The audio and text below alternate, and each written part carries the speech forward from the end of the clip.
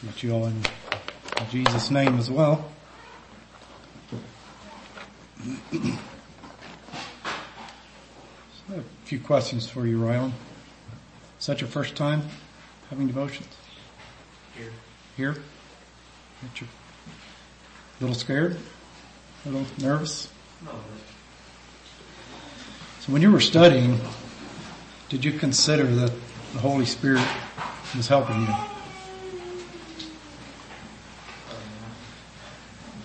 Well, he was. You did an introduction for the Sunday school and also the message this morning using some of my verses. I was struggling a little bit with this message when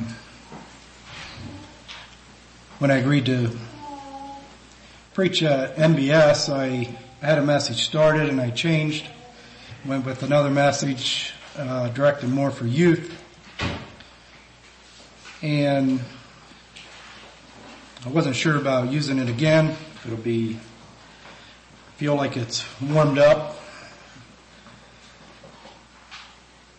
Then I was supposed to speak 2 weeks ago, and we ended up going to Pennsylvania for an ordination, and Delvin took that for me. Not realizing that, again, this message goes hand in hand with our Sunday school lesson. And I guess I'm not going to apologize for the work of the Holy Spirit. So this morning you will be getting a youth message, but I think it's for all of us. It was good for me to study. And as I think about these things as they happen, and the word has been preached for 2,000 years over and over and over and over again, and it never softens. It never, it's alive. It never gets cold.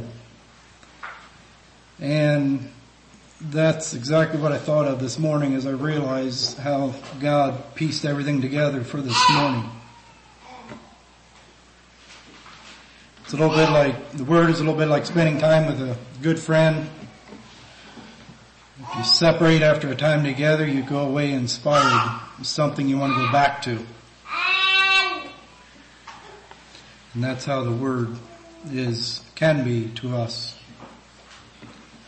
So you can turn to Matthew 23 a while. I have a few questions this morning.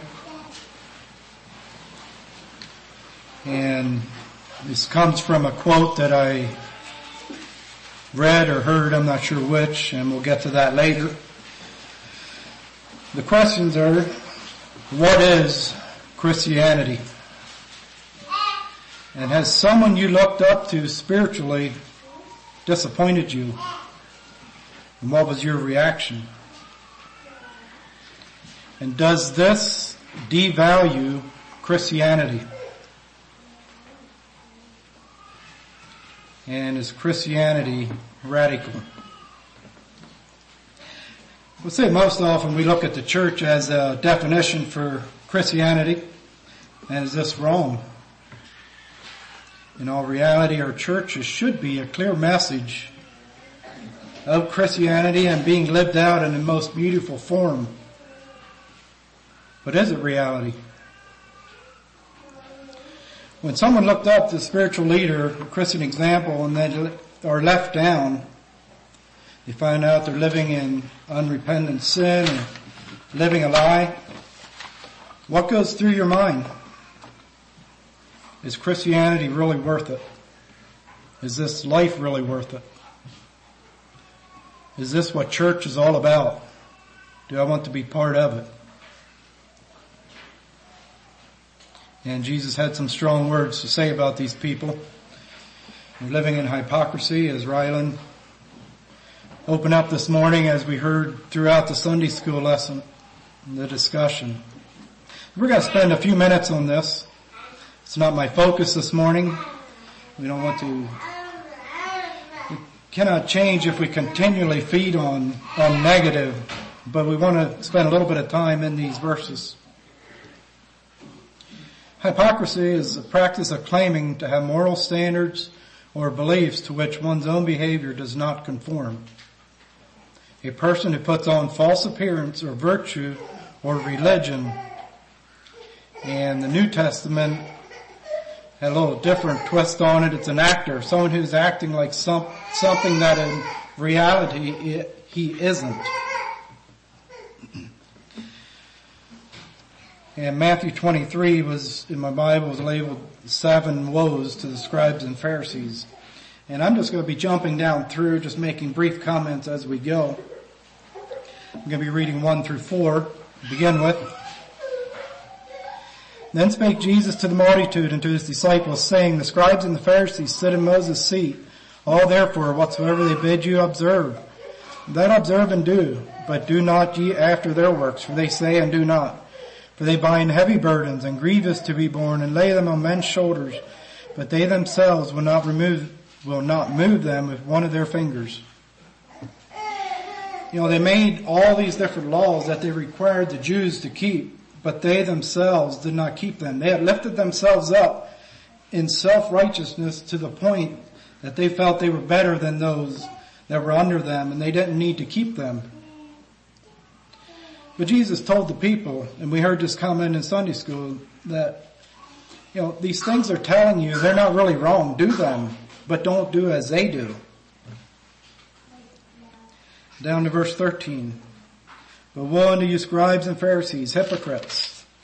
For you shut up the kingdom of heaven against men, for you neither go in yourselves, neither suffer ye them that are entering to go in. Again, he points out their hypocrisy. You're so concerned about yourselves and your earthly kingdom that you have established around you that you yourselves will not enter Jesus' kingdom, and you're not going to help others to find that kingdom as well. They were more focused on their kingdom. And drop down to 25 through 28.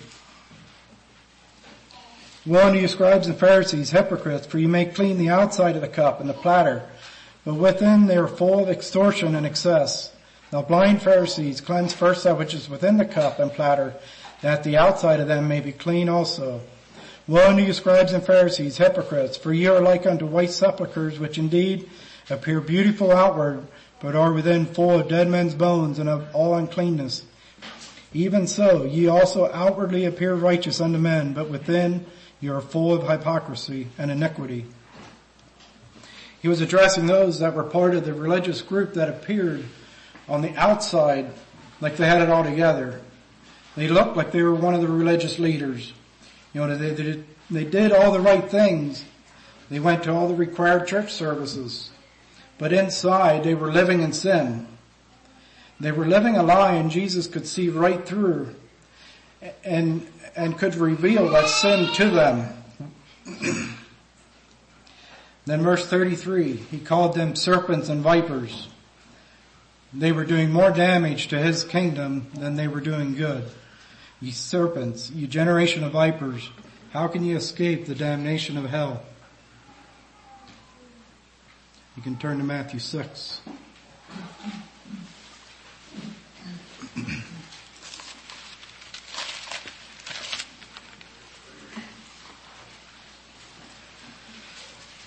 First part of the chapter, when Jesus was teaching on the Sermon on the Mount, he addressed the hypocrisy of those that were trying to be recognized for their religious actions of alms, prayer, and fasting.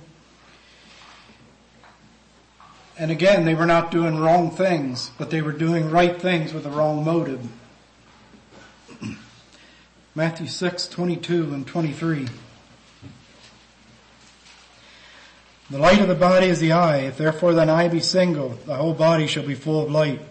And if thy eye be evil, thy whole body shall be full of darkness. If therefore the light that is in thee be darkness, how great is that darkness? How much thought have you given to the forces of light and darkness? What about dark light? Verse 23.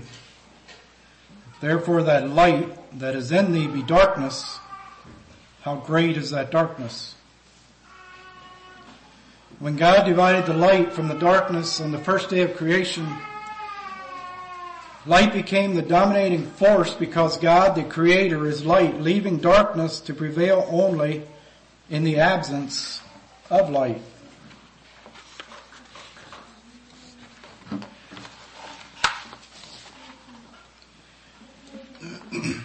Could it be more clear? As Satan's kingdom is darkness and God's kingdom is light. So then the question is asked, how can we be so badly mistaken with where people are in their lives when the two kingdoms are so far apart?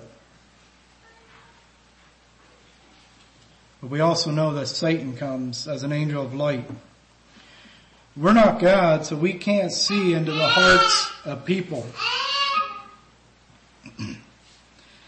And when we see what looks like light coming from these people, we can only go by our observation. And when we learn that someone we respected was living with hidden sin in his life, that light immediately becomes dark light.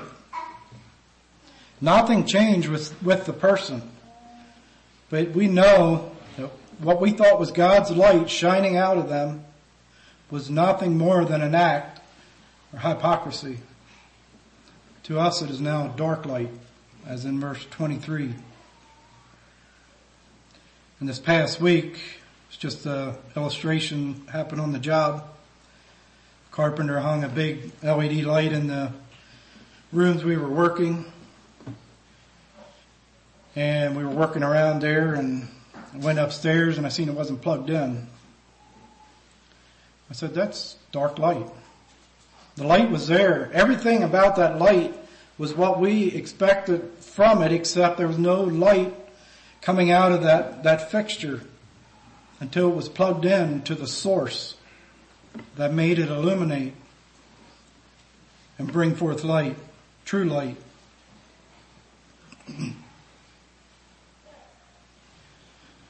So when this happens, does this devalue Christianity? My message this morning is not on hypocrisy. It is not about looking at those that disappointed me and blame them for the way I reacted.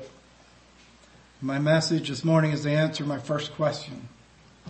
What is Christianity?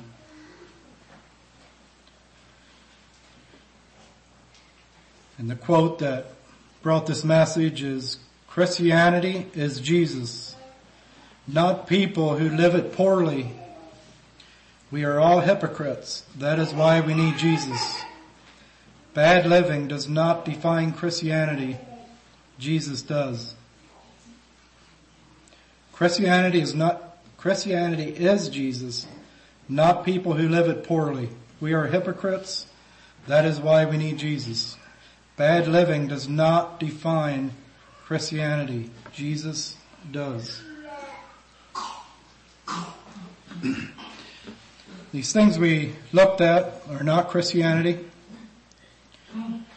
Sadly, Christianity is not always contained in everyone in a church body. Can be, should be. And when it is, it's a beautiful thing. You should always be able to look at those in a church and see Jesus if they were professing Christianity. Christianity is when a Christian lives out the life and teachings of Jesus. It is not defined by those who are part of a Christian church and are living in sin. It is always defined by those who are part of the church of Jesus Christ. This kingdom will never be compromised by sin. It is those who have given up themselves and said, Lord, here I am. Wash me, cleanse me, change me into your image. Give me a single eye that I focus only on the Lord. And that verse that I read in Matthew 6 on the single eye is a single focus. It's singular. The focus is on one thing, and that focus is on Christ. It's not going away from Him like the evil eye that is looking everywhere else, but it's a single focus on Christ. And that is how we base our life on what we see in Him. A few verses to go with this. 2 Corinthians 4:6, for God who commanded the light to shine out of darkness has shined in our hearts to give the light of the knowledge of the glory of God in the face of Jesus Christ. Isn't that verse beautiful? It's like plugging that job site light into a source of power and it puts out light. That's what happens when we focus on Jesus. We can shine out His light. In 1 John 1:5-7, this then is the message we have heard of Him and declare unto you that God is light and in Him is no darkness at all. If we say that we have fellowship with Him, we walk in darkness, we lie and do not the truth.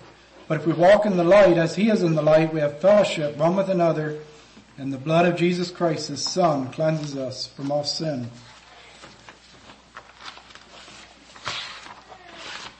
A few things I found as I was studying this is many people think that going to church occasionally or simply believing in God makes them a Christian. But the Bible presents a different perspective and definition of a Christian. A Christian is someone whose behavior and heart reflects Jesus Christ. Followers of Jesus were first called Christians in Antioch from Acts 11:26. And there is a great difference between churchianity and Christianity. Many are going to church, but few are going down the road which leads to life. Many name the name of Christ and claim to be Christians, but few understand what a Christian really is. Many are religious, but few are right with God. May God help us to understand the difference between religion and true Christianity as set forth in the Word of God, the Holy Bible. Turn to Ephesians 4 for the remainder of the message.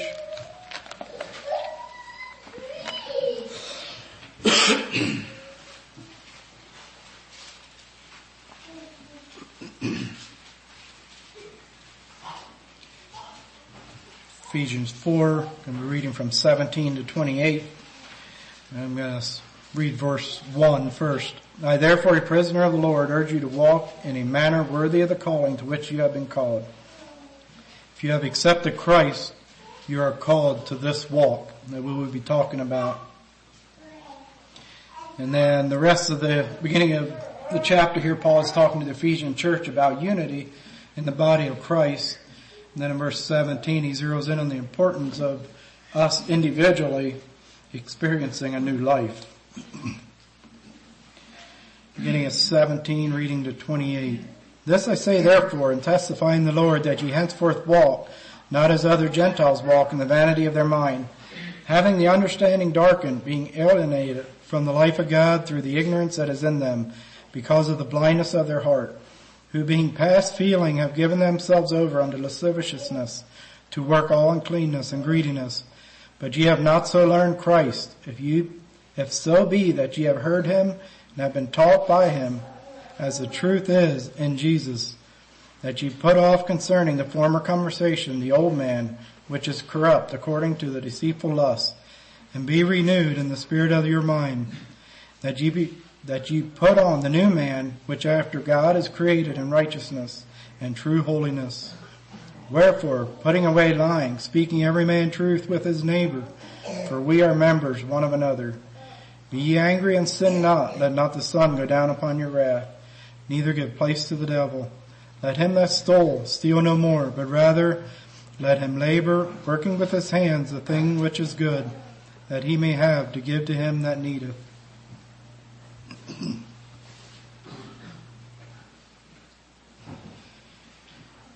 Verse 17, he starts in with a direct command for the Ephesian people here. Since you have been called by Christ, you can no longer walk and live as the other Gentiles live, the ones that have not accepted this calling.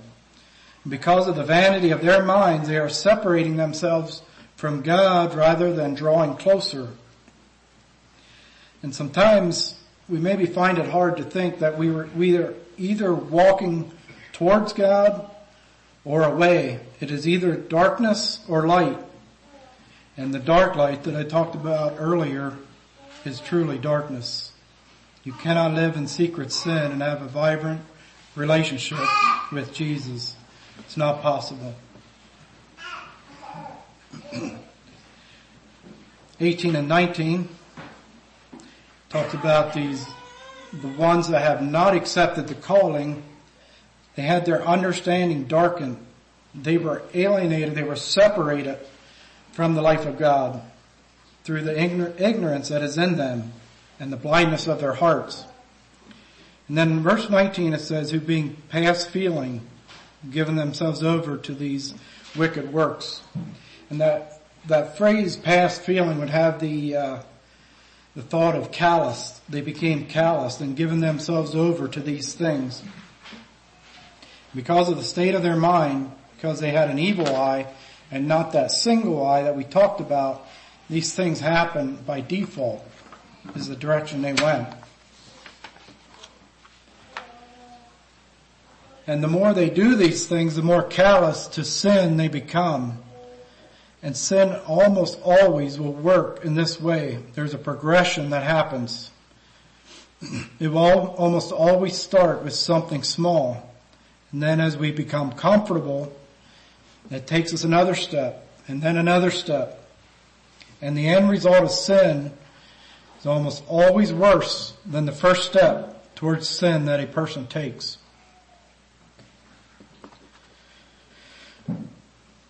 As I prepared this message a few weeks ago, I make an occasional trip to the kitchen and grab snacks.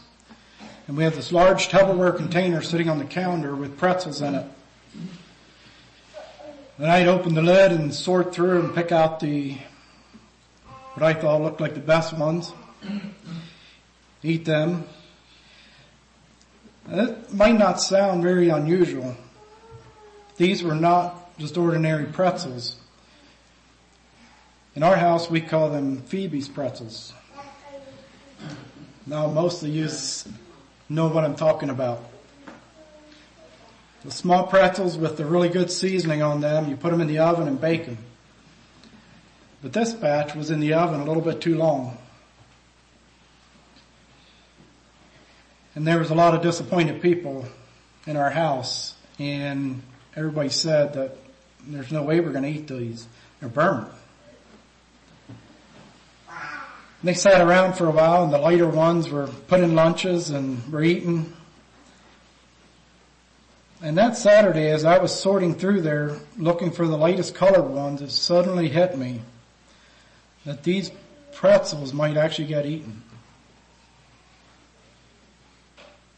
And it's through the simple fact that as we ate the lighter ones, each time we went back and opened that lid, we went for the lighter colored pretzels. We were actually eating the burnt ones that we didn't think we would ever eat.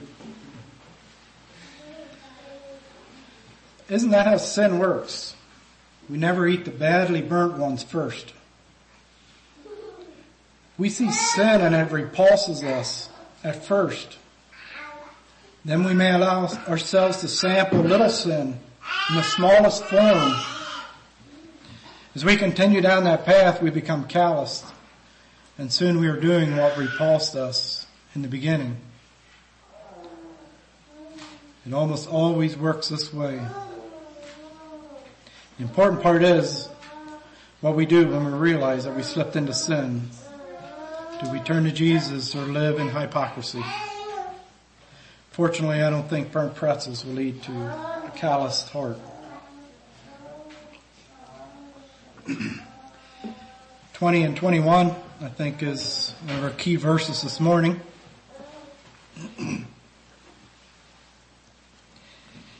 But ye have not so learned Christ, if so be that ye have heard him and have taught by him, as the truth is in Jesus. This is what you have learned about Christ. You have been taught by him. Now, even though Paul is the one teaching, he's not taking the credit for what he's saying. He's pointing them back to the source, to the teachings of Jesus that he taught when he was here on earth. In another place, he told them to follow him as he is in Christ. It wasn't about him. It was about Jesus. And he had already given us the ultimate example. And Jesus is the heart of Christianity. And it is okay for us to follow the example of others if they are in Christ. But if they disappoint us, go back to our question this morning. What is Christianity? It is Jesus. We don't throw him away because someone else was living a life of hypocrisy. Another illustration is marriage. We don't say it is a bad thing because we see broken marriages around us. No, we know it's a beautiful thing when it is lived out in the way God designed it.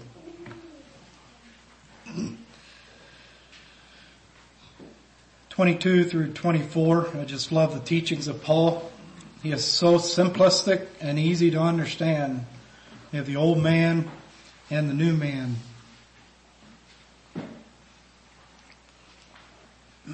The old man is who we were before we accepted Christ as our Savior, and he cleaned us up. Putting off the former conversation would have the thought of conduct, our conduct, and the deceitful lust would be any ambition or pleasure that takes control of our desires. Could also be called an idol. You know, as this old man, this is just part of who we were, these things. We were self-focused. And as we got older, we start to realize this, and maybe we begin to dress up that old man. Put new clothes over top of the old soiled clothes. Try to polish over those worn and tattered shoes. But it's futile. The old man just keeps soaking through these new garments, these new clothes that we try to put over top. In verse 23, be renewed in the spirit of your mind. When I read this verse, it always takes me back to one of my favorite verses in the Bible, and you've all heard me talk about it before, and that's Romans 12:2. Be not conformed to this world, but be ye transformed by the renewing of your mind, that you may prove what is that good and acceptable and perfect will of God. Again, it's that transformer that takes that very high voltage and changes it down to a very, compared to the high voltage, a very low voltage that we can use, that is usable to us. Maybe even a better one is metamorphosis. You have this somewhat ugly caterpillar that's just creeping along on the ground or on leaves. And it becomes this beautiful, graceful butterfly that's just floating around in the air with its wings.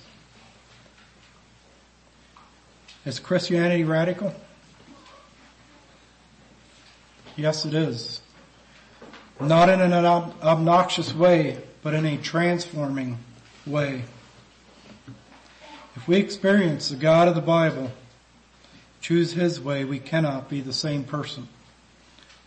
It's like walking one direction, turning around and walking the complete opposite direction.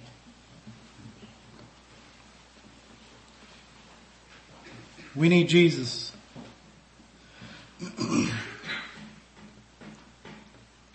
Sorry. When we start looking at the Bible with a single eye, become focused on Jesus, the scripture becomes alive to us. Something happens that changes us. And we begin to see God throughout the scripture. And we need Jesus to make us new. He will remove those soiled clothes and give us new clothes and new shoes. And such a good feeling that is when this happens in our lives. But it doesn't take long until we realize that we are still bound by the sinful nature. But God has given us the Spirit of Jesus that we can gain victory in these things from our old life. It's that same Spirit that could not be contained in the rock tomb. But Jesus ascended in power and we have access to that same Spirit. Continuing to read in 1 John 1, 8 through 10 now. If we say that we have no sin, we deceive ourselves. The truth is not in us. If we confess our sins, He is faithful and just to forgive us our sins and to cleanse us from all unrighteousness. If we say that we have not sinned, we make Him a liar, and His word is not in us. The difference between living a life of hypocrisy and living as a new man with sinful nature is when a new man sins and soils his new clothes. When he realizes his mistake, he will turn to Jesus, repent of that sin, and Jesus' blood will wash those clothes clean again, wash those spots away.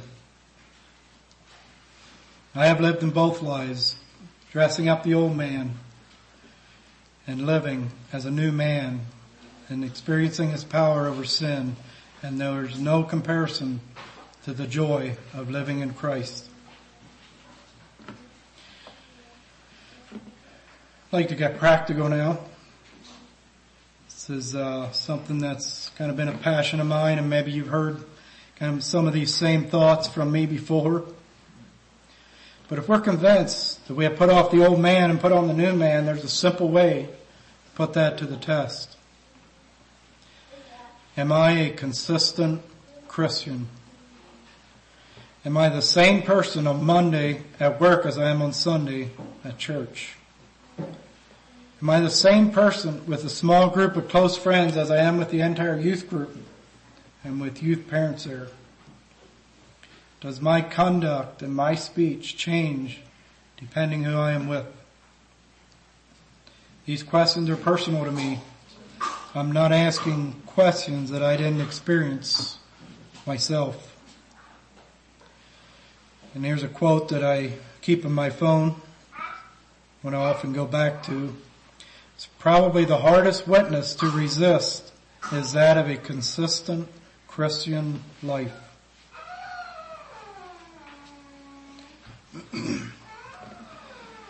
So I'm not indicating that Christians can't have fun. Families can have fun. We have a lot of fun on the job with other contractors. But what I'm saying is there's a new man, that there's a line that cannot be crossed.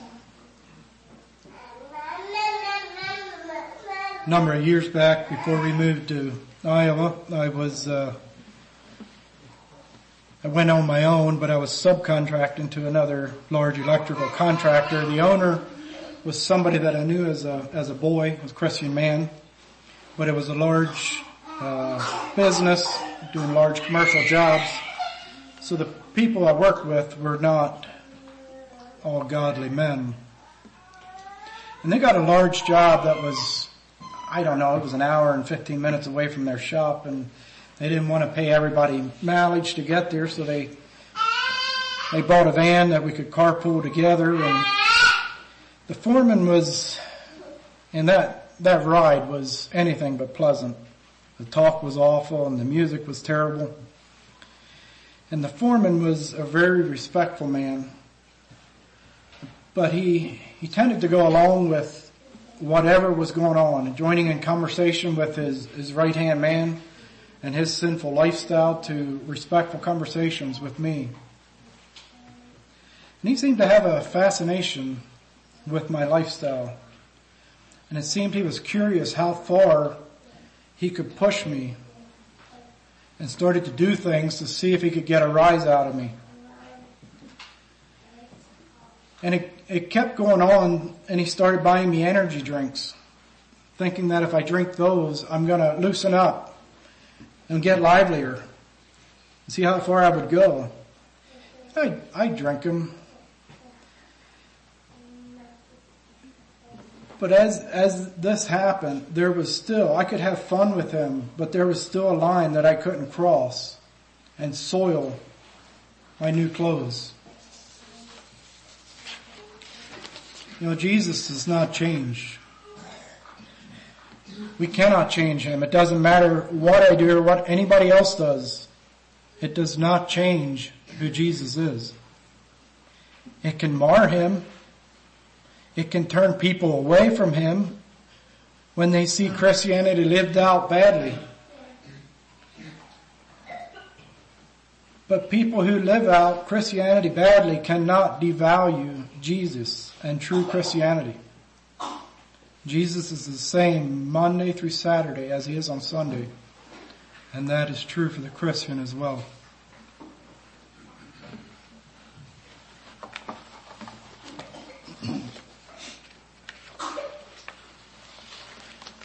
There's a lot more in these verses.